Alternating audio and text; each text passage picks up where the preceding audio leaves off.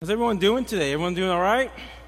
Waking up? I was glad to be back. I wasn't here last week, and that's always always a bad thing for me because I love being here amongst you guys. But sometimes I'm not able to be here. But I'm back. I'm excited. I'm here. If y'all would please get your Bibles out. If you don't have your Bibles, we have some for you at the end of the rows. We're going through a lot of scriptures today, so listen fast. I drank some really crazy coffee last night, and so I'm a little hyper today. I drink even more coffee right now. I'm running on a few hours of sleep. It's going to be a Java and Jesus kind of sermon, so if you're looking for a laugh, this is probably going to be one of those moments where you get a laugh. So this is going to be a good one. If you have your Bibles, open them up to the book of 2 Corinthians. That's where we're going to be starting off in. 2 Corinthians will be our launching pad for the rest of this sermon. 2 Corinthians. So as you turn down, let me just start off like this. For the past few weeks, we have been looking and going through this series called The Thrill of Hope, and we've been going through the Christmas story and all the parts of the Christmas story.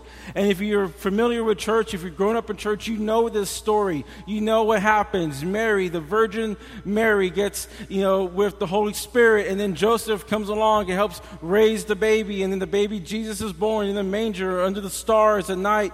All of that is great. So if you've ever been a part of church, you know that story. But we've been looking more specifically at the hope that you can find in the Christmas story and how that hope can transcend into our lives as we continue to look at it. In week 1, we looked at the fact that our hope is not found in the things and the gifts and the lights and the whole atmosphere of Christmas, but rather in God, as He is our provider and our sustainer of our hope.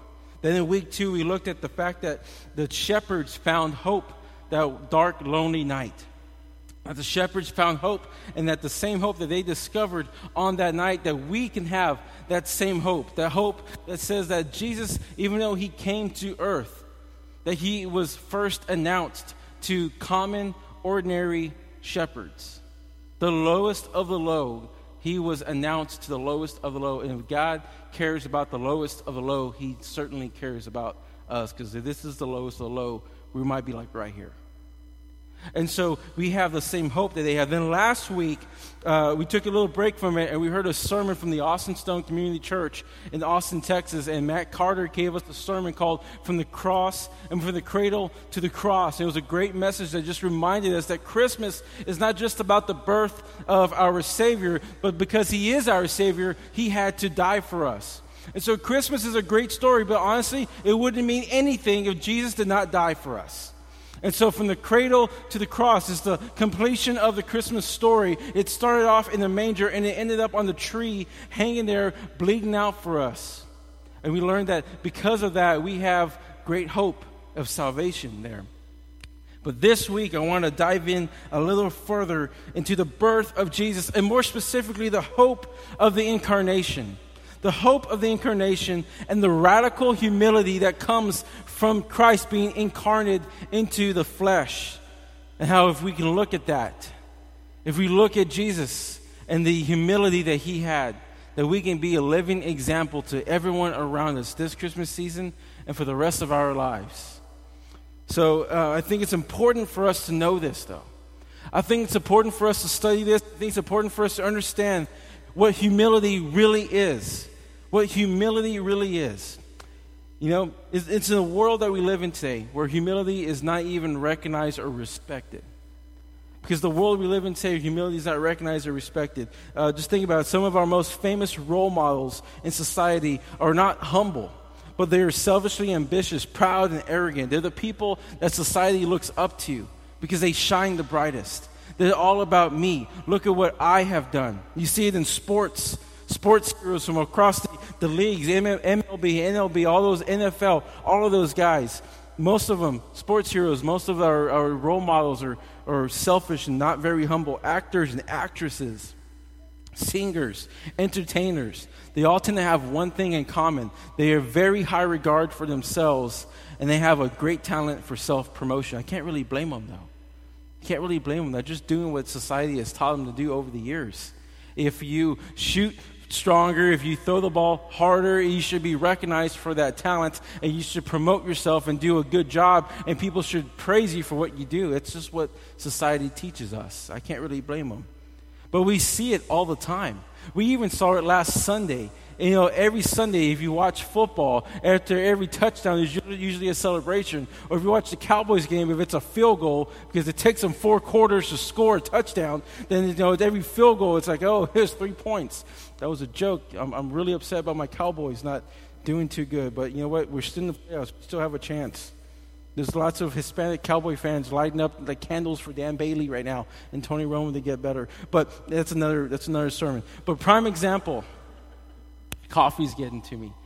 Prime example, last Sunday, the Steelers are playing the Colts, right? How many of y'all saw that game? Steelers-Colts. Great game, right? And the Steelers are whooping the Colts, right? I think they're up 38-10. I mean, touchdown after touchdown after touchdown. They have won the game by the halftime already, and they're in like the fourth quarter, 38-10, and they do a kickoff to the Colts. They kick off to the Steelers. The Colts kick off to the Steelers. And I forgot his name. I think his last name was Brown. Catches the ball, runs it all the way back for a touchdown. Great job, right? Everyone's excited. Another touchdown. It's like 45-10 now, final score. Everyone's pumped up about that. But something happened at the end of the touchdown. How many of you guys watched that play? You know what I'm talking about. Okay, he runs back the touchdown. He runs back the kickoff. He makes the touchdown, and right where the the uprights are at the pole is at, he decides to go Wile E. Coyote and just totally jump and like hit the pole like that. You know what I mean? And he kind of hugged it, and he made a fool of himself, and everyone just saw it. Was it funny? Yes. Was it necessary? No. There was a girl standing on the other side of the pole. He actually grabbed her hair, and when he fell down, pulled her hair. It was just insane. Okay. What did he do there? He stole the spotlight from everyone. It was all about him at the moment. Look at me, okay? They're up 38-10. Is there a need for grand celebration? Is there a need for this look at me, mindset? He does this because that's what he wanted to do. He wanted to be all about him at that moment. But Jesus teaches us a different way. Jesus teaches us to live in a totally different way. Because if anyone had reason to steal the spotlight, it was Jesus. If anyone had reason to shine over everyone else in the world, it was Jesus. God in the flesh, the divine power wrapped up in human body and blood and bone and meat. God had the moment to shine. Jesus had every reason to come into earth and shine over everyone. But as you'll see, that's not what he did. That's not what he did. First of all, let's consider the humility of the incarnation itself. The incarnation basically means when Jesus came to earth, he was incarnate. He was born into this earth. The second person of the Trinity, the eternal Son, taking on all of humanity upon himself with all of its limitations. With all the pain and sorrow and suffering of this world, Jesus became flesh. Listen to the way Paul describes it in 2 Corinthians chapter 8, verse 9. He says, "For you know the grace of your Lord Jesus Christ, that though he was rich, yet for your sake he became poor. Yet for your sake he became poor, so that you by his poverty might become rich." So what does it mean he became poor? What does it mean that he was rich and then he became poor for our sake here today? It means that he gave up all his honor and glory in heaven. He gave up all his honor and glory, and he let go of his position. He relinquished all the riches and glory that he had up in heaven. And he did all of this to become one of us in order to save us from our sin. He gave up all that glory in order to become a human baby, not even an adult. Most of us think that, well, that's the way he had to come. He had to start. No, he could have came as an adult. He could have just popped up on the scene. He could have been like, who's that guy? And made everyone believe who he was. He could have came as an adult. No, he came as a baby, though. As a young infant. Helpless little baby. It just blows my mind to think of Jesus Christ, the creator of the world, the person who had all of his heavenly glory, would just completely let go of it and entrust his life into the hands of a teenage mother and a really poor guy. He would trust his life over to common, ordinary folk. That he would do that. I mean, think about it, church. He was unable to feed himself. This is God in the flesh, unable to feed himself, unable to move about by himself, unable to communicate or talk. He had to learn how to talk all over again. Unable to do anything except eat and sleep and dirty up his diaper, which was another act of humility. Having to have human beings, people that he created, change his diaper. And the irony of it all is that Jesus was totally dependent on the people that he created. Irony. Those hands that formed galaxies and stars.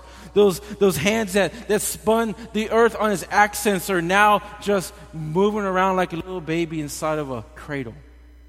The very same mouth that spoke the universe into existence, the very same mouth that breathed life into your lungs, is now just cooing and giggling and laughing and maybe sometimes crying like a baby would. The sovereign Lord of creation has now become the very picture of weakness and powerlessness. The inability to do anything on his own, a simple baby. And then not even like a royal baby. I mean, it would be one thing if Jesus said, I'm going to be born into like a rich family where I have maids and servants to kind of take care of me. No, he didn't even do that. He came as a common, ordinary baby born in a stinky, old barn full of animal feces and whatever type of goats and stuff all around there. If you try to have a baby and something like that today, they would probably get you for like health violations. He came into this world in the dirtiest place he can think of. Very humble, very humbling for the King of Kings, and he volunteered it for all of it, for you and for me. But the humility did not stop there. The humility did not stop there. In fact, as he grew older, it became even more and more present in Christ's life. Because as Christ grew older, he became subject to all the Old Testament laws. As he became older, he had to obey Old Testament laws, including the fifth one that says, honor your mother and father. Now, that's a thought-provoking, thought right there. That Jesus Christ is kind of funny, but that Jesus Christ had to obey and listen to his mom and to his dad the way you and me had to listen to our moms and our dads.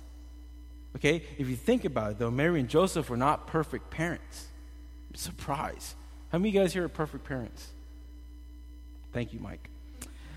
They were not all-knowing and all-wise. They weren't like incredibly smart people. In fact, they were pretty dumb people. Not dumb, but they were just common people. Joseph never got out of the trade of being a carpenter, okay? And back in the day, if you were a Jewish kid, you would go to school for the first 5 years of your life to be a rabbi. And if you didn't make the cut, then you went back to being whatever your dad was, or you had to pick a trade. The fact that Joseph was a carpenter tells us he was not a very smart guy. Listen, the fact that Jesus was a carpenter tells us that he did not pass all of his rabbi tests. I wonder why that happened, but he did not pass the test to be a rabbi. He became his dad's trade, a carpenter. See, they weren't sinless people either. Mary and Joseph were highly favored, but seriously, they weren't sinless people because they're not Jesus.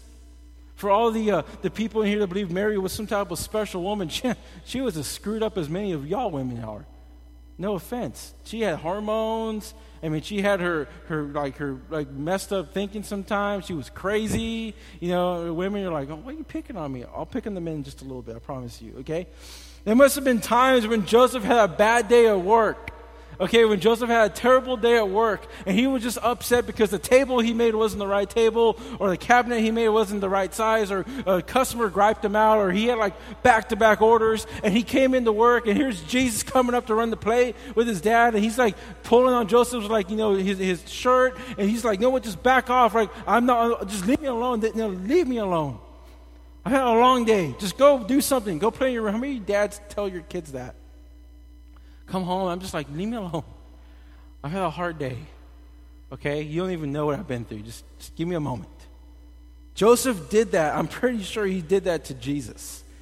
Rejecting Jesus right there in front of him. There must have been times when his parents disciplined him unfairly out of anger, of frustration. Can you imagine Jesus and all of his brothers together playing, and then James just I'm going to go, I'm going to steal the last piece of bread from the bread box, and then he steals it, and Mary's like, who stole the last piece of bread? And James is like, Jesus, And Mary's thinking I don't know how that could be. He's got, God in the flesh. I know that. But James, I'm pretty sure you're a good kid. And James is like, mm-hmm. And so they take Jesus and they probably laid him across Joseph's lap, and they probably spanked him and disciplined him because they don't spare the rod back in Jewish times. That's the humility that we see Jesus going through. Jesus was just like me and you. The same things that we went through, he went through. I got my butt tanned a couple of times. One time my grandma smacked me across the head with her mesquite cane. Hurt. I'm pretty sure Jesus' grandma did that to him. I'm pretty sure a couple times. Can you imagine? Jesus is like there. They're fixing to take water. He's like parting the water. It's just like, and she's like, stop it. Like I can just see that. But Jesus was sinless, though. Jesus was sinless. This is going even further. Jesus was sinless, which means that he was a perfect and obedient child. Most of the time, probably. Perfect and obedient child, not only to God, but also to his parents. So can you imagine having to he had to subject himself to people and respect them who he knew were wrong. He had to respect and subject himself to parents who he knew were flawed. People like me and you who make mistakes. But because he was obedient, he went along with it. That's humility. That's humility, knowing they were sinful. Knowing that whenever they were disciplining him, going to discipline Jesus for what James did and lied, he had to go through it. That's humility. The God in the flesh humbled himself to the subjection of sinful people. That's humility. Now here's a question for you. Have you ever had to submit to someone in authority whom you were convinced was your inferior? Like, have you ever had to submit to someone who you knew you were better than? Who you knew you did a better job at? You had to subject yourself to someone who you knew was always wrong and you were always right, and you just didn't feel like that, but you had proof that you were always right. Sarah and I do this all the time, and that's just the way it goes. Maybe you're a kid and you have to subject yourself to a parent who just did not understand. But Mom, I want to do this. Mom, I want to. No. And you're like, but what's the danger? No. You can't go across the street. Whatever it is. A supervisor at work who has obviously been promoted beyond his ability. You're sitting there, you're like, man, this guy doesn't know squat about the job. He doesn't understand the trade. I've been here a lot longer because this kid was, someone's son or nephew or something. He got promoted and he doesn't know what he's doing. If it wasn't for me, he wouldn't even have a job here, but I have to subject myself to that person's authority. A police officer who can judge and seem extremely incompetent. The officer is only going 2 miles over the speed limit. No, you're going to get a ticket. A teacher or a professor who thought they knew it all. There was always that one teacher that no matter how liberal you tried to be, no matter how outside the box you tried to think of, he would never let you grow in that area. It was his way and only his way. Or a husband whose ignorance was only matched by his stubbornness. How many of you guys know who I'm talking about? Husbands who just do not listen. A lot of Hispanics deal with that, right? We're like, no, we're right. Well, no matter how wrong you are, we are right. If the house is on fire, it's not on fire. I got it under control. If we are lost and looking for directions, we are not lost. We are fine. I don't need no Garmin. I don't need no GPS. No necesito Siri. I'm okay. I don't need that. I'm fine. We're not like that. Us men are stubborn, but yet wives are having to go along with it and subject to that. Sadly, I think we can all take a little heart and take a little example from Christ here. Because everyone who came into contact with Jesus was truly inferior to Jesus. Like, Jesus didn't meet anyone who he could look up to and say, I respect you as someone of authority who I know is higher than me. No. Everyone Jesus met was below Jesus.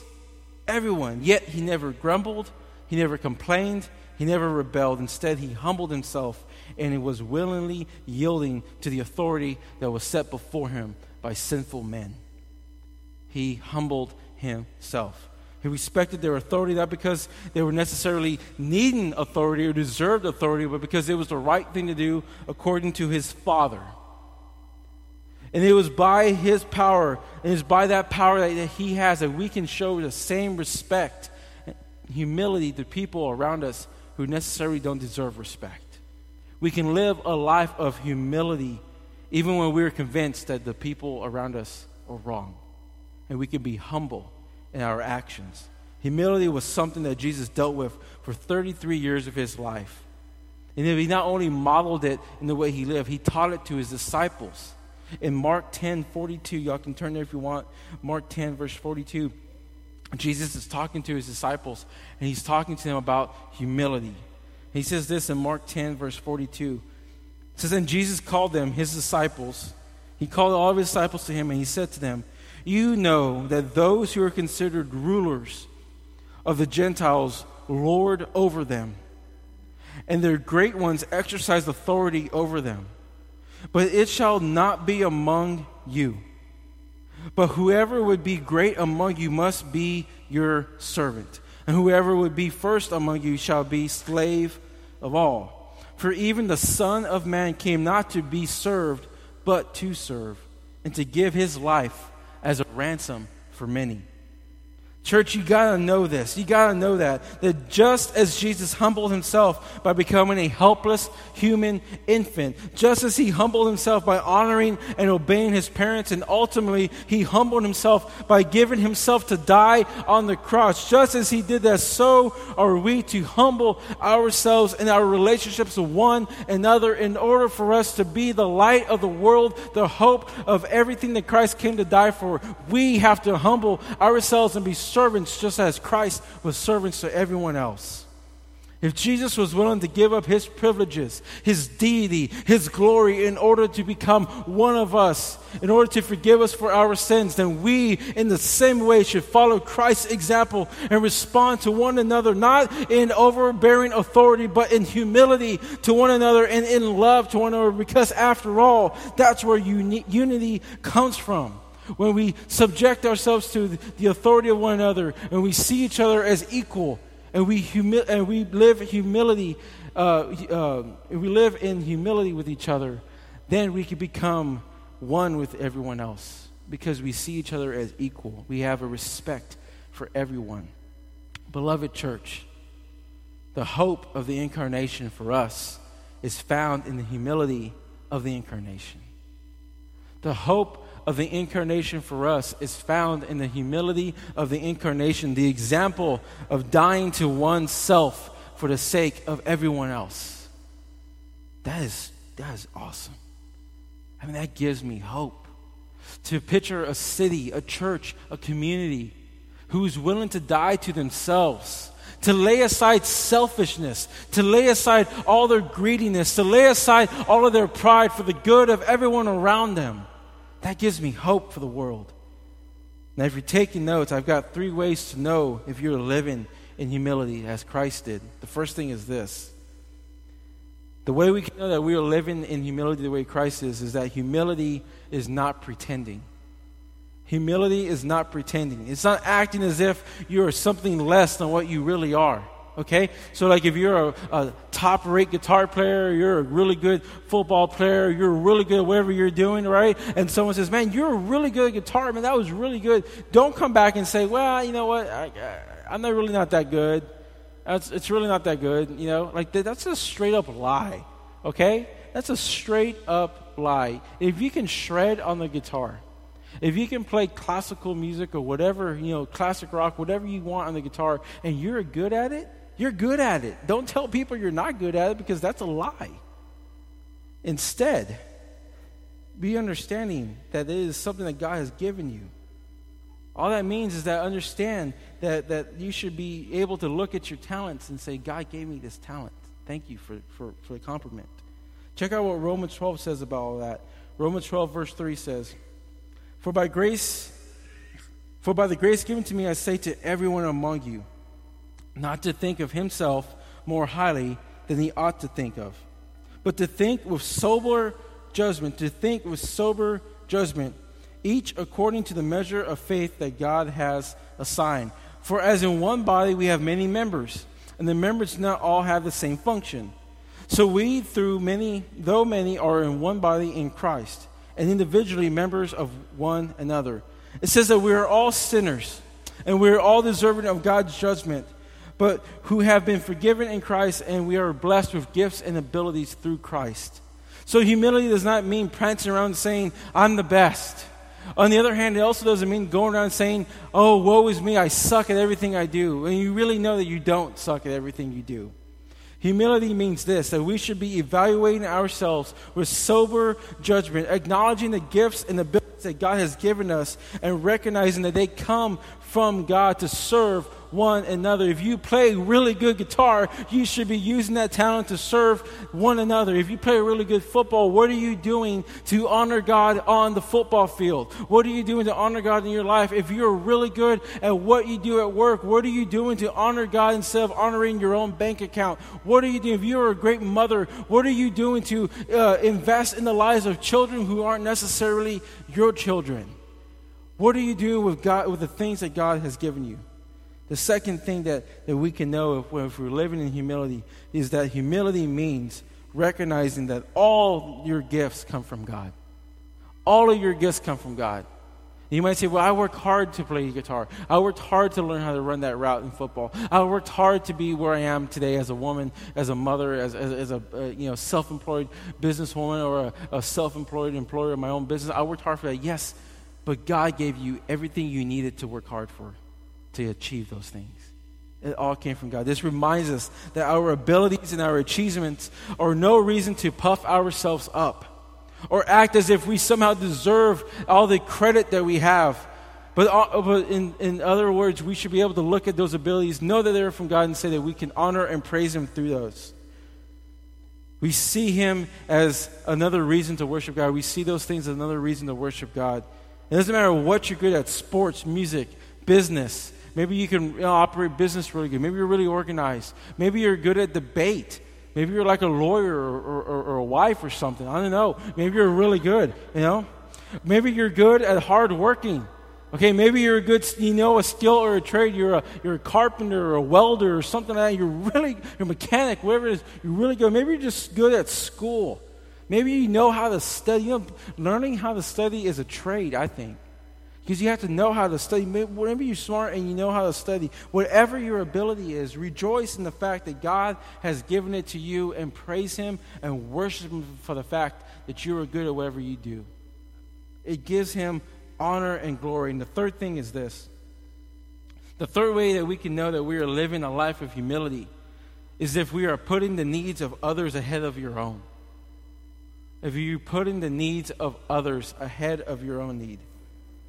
Philippians 2:3 says, do nothing from selfishness and selfish ambition or conceit, but in humility count others as more significant as yourself. You're like, I can do that. It's harder to do it than you think. You're like, I can do it. I do it to my family all the time. Yeah, but have you ever tried to do something and meet the needs of someone else above your own to someone who you really don't like? Maybe it's that person in the church that you feel needs a little extra grace. Maybe it's that person at the workforce where you just cannot stand to be around. When you know that you're living in humility is when you put the needs of other people above yours. That means that you consider it a privilege to give up your time, to give up your resources, to give up your energy, your finances, and even more. To give all of that up for your brothers and sisters in Christ and even those who aren't followers of Christ. It means that instead of walking around expecting everyone else to serve you, you instead treat others as if they deserve to be treated by you. That means that you don't deserve everything that you feel like you deserve. That means that you have this mindset that every day that you walk out that door, you are going to serve someone else. You're going to be a light to that person. It means that we consider their needs and their interests to be more important and more urgent than even our own needs and our own interests. And that starts off with your family. Dads, your kids need you when you come home. Just like Joseph said, no, don't do that. Just like when I tell my kids, no, I have to check myself at the door that my personal time does not get started until everyone is asleep. Now I have my time. And by that time, I'm going to go to sleep too. Moms, your kids need you. Husbands, your wife needs you. Your wife needs you to lead that family. Women, wives, your husband needs you to respect him, understand him, love him through their flaws. And we have a lot of freaking flaws. But when you put the needs of someone else above you, that is when Christ shines the brightest through your family. I'm telling you because I've seen it in my family. Listen, humility is not reaching down to serve someone inferior to yourself. Humility is recognizing that before God, we are all of equal worth. So we have no reason to boast. Therefore, serving one another is not just a duty or an obligation. It is a great privilege because you're doing something great for someone else because God is delighting in the fact that you're loving someone else above yourself. It is a privilege to serve God's people with the resources and abilities that He has given you. This church is a great place. It is a petri dish for serving people. If you want to serve someone, this is the place to do it. We just raised $400 for stockings for kids and the Corpus Christi Women's Shelter. That's awesome. We're fixing to do lots of more great things this next year, lots of more outreaches. The best is yet to come. If you want to serve someone above yourself, this is the place to do it. And finally, the fourth way that you can know that you're living a life of humility the way that Christ desired it is this. It's accepting the fact that God's love and forgiveness is a gift of grace. God's love and forgiveness is a gift of grace, and you must accept that to be humble. Do you recognize the fact that there is nothing that you can do to earn God's love or deserve God's respect or deserve God's grace in your life? Do you know that? So many of us struggle with this. We struggle to realize that we can just freely accept God's grace. Okay, and we try so hard to gain love and acceptance by doing good works. We think, well, if we go to church, if we read our Bible, if we live the perfect life, if my life is in perfect order, then God will love me. God does not look at you and say, oh, look at this great precious gem. I'm going to because he's so valuable, I'm going to take him and I'm going to die for him. No, he looked at you and say, this dirty, ugly thing right here, I'm going to die for it. And because I die for it, then it will gain value and become great. Do you realize that? But some of us struggle with that. We think we have to be good before God can love us. But in reality, let me just kind of throw this out there, because we can go on the tangent and say, no, you don't have to. It's not by works, it's by faith. We can go on that tangent, and a lot of people do. But let me go on this side. Let me say this. Could it be that maybe you're just too prideful to admit that you need Jesus? Men struggle with pride, and women do too. Could it be that maybe we're just too darn prideful to admit that we need Jesus? Could it be that you don't want to admit the fact that you don't have it all together? Could it be that you don't want to admit the fact to all your family, your friends, your church family, that you don't have it all together? Could it be that your family, your marriage, your finances, your struggles, your temptations, your sins, that all of that is out of control and you cannot control it? As much as you try to control it, as much as you try to act good, no matter how much you try to go to church, or you try to read your Bible, or you try to say your prayers, or you try to do all those things, you try to do everything right, could it just be that you're missing the one point, that there is nothing that you and I can do to earn the love of God, and if we're just too prideful to where we can lay our humility aside and say that we accept the fact that Jesus loves us for who we are, and it's through that process of Him loving us that we gain value in His sight? Could it be that we're just too prideful? None of them you actually have control of in your life. Your family, your struggles, all that, you have no control over that in your life. And maybe you're just too prideful to admit that you can't fix your own life. And you need the gift of God's grace. Beloved church, I want you to listen to this. It is a free gift given to us. It is the greatest gift you can receive this Christmas holiday. To understand that you are loved and accepted for Christ. No matter what you have done in the past, no matter what you're doing currently, no matter what you're going to do tomorrow, that God has sent His Son to heaven in the form of a baby to lay aside all of His humility, to come and die for you. If you would just lay aside your humility and accept that in your life. Once we truly understand God's grace, once we truly humble ourselves and accept the gift of salvation through Jesus Christ, then He can continue and start working in our lives. That is the hope of the incarnation of Jesus Christ. The fact that He laid aside His pride, became humble to come to earth for us. The hope that if we humble ourselves as Christ did, submit to His authority as Christ submitted to the authority of his parents. Love others above ourselves the way Christ loved others above himself, and die to ourselves the way Christ died for us on that tree at Calvary. If we surrender to live in humility as Christ lives in humility in the past, then we can understand the fact that he has come to die for us, and we can have that grace and that hope in our lives. And I'll leave you with this challenge. Scripture tells us in 2 Chronicles, you don't have to turn there, just listen. It says, if my people who are called by my name humble themselves, pray and seek my face and turn from their wicked ways, then I will hear from heaven and I will forgive their sin. I will heal their land. Are you ready to be humble? Are you ready to humble yourself before the Lord here today? Are you ready to lay aside your pride and say, I am just prideful and I'm tired of trying to do things on my own? Are you ready to do that today, church? In a moment, we're going to worship just one more time, and we're going to be dismissed, but I'm going to stay up here.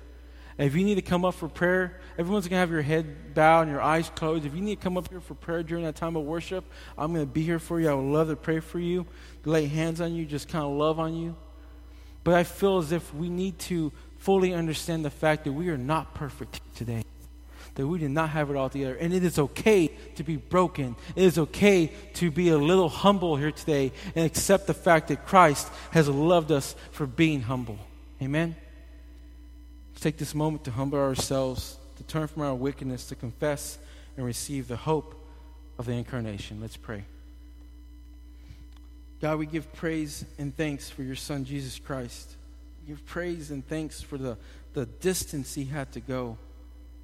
The distance that he had to go to humble himself before man, so that we can have an eternity set before us. Lord, we give you such praise for that today. We just want to say, if you're here in the room, if you need that relationship, if you need to reconcile that relationship, you need to get things right with Jesus, may you just do that before you walk out that door. May you say, Lord, I humble myself before you. Say, no matter where, if you're at your chair, if you want to come up and start praying with me during worship, whatever it is, if you want to humble yourself before Christ, may you do that. And listen, church, hallelujah, we have a Savior, amen? We have a Savior who is willing to go the distance for us. In Christ's name we humbly pray. All God's people said, amen. Let's all stand up and worship. And if you need to pray, I'm up here for you.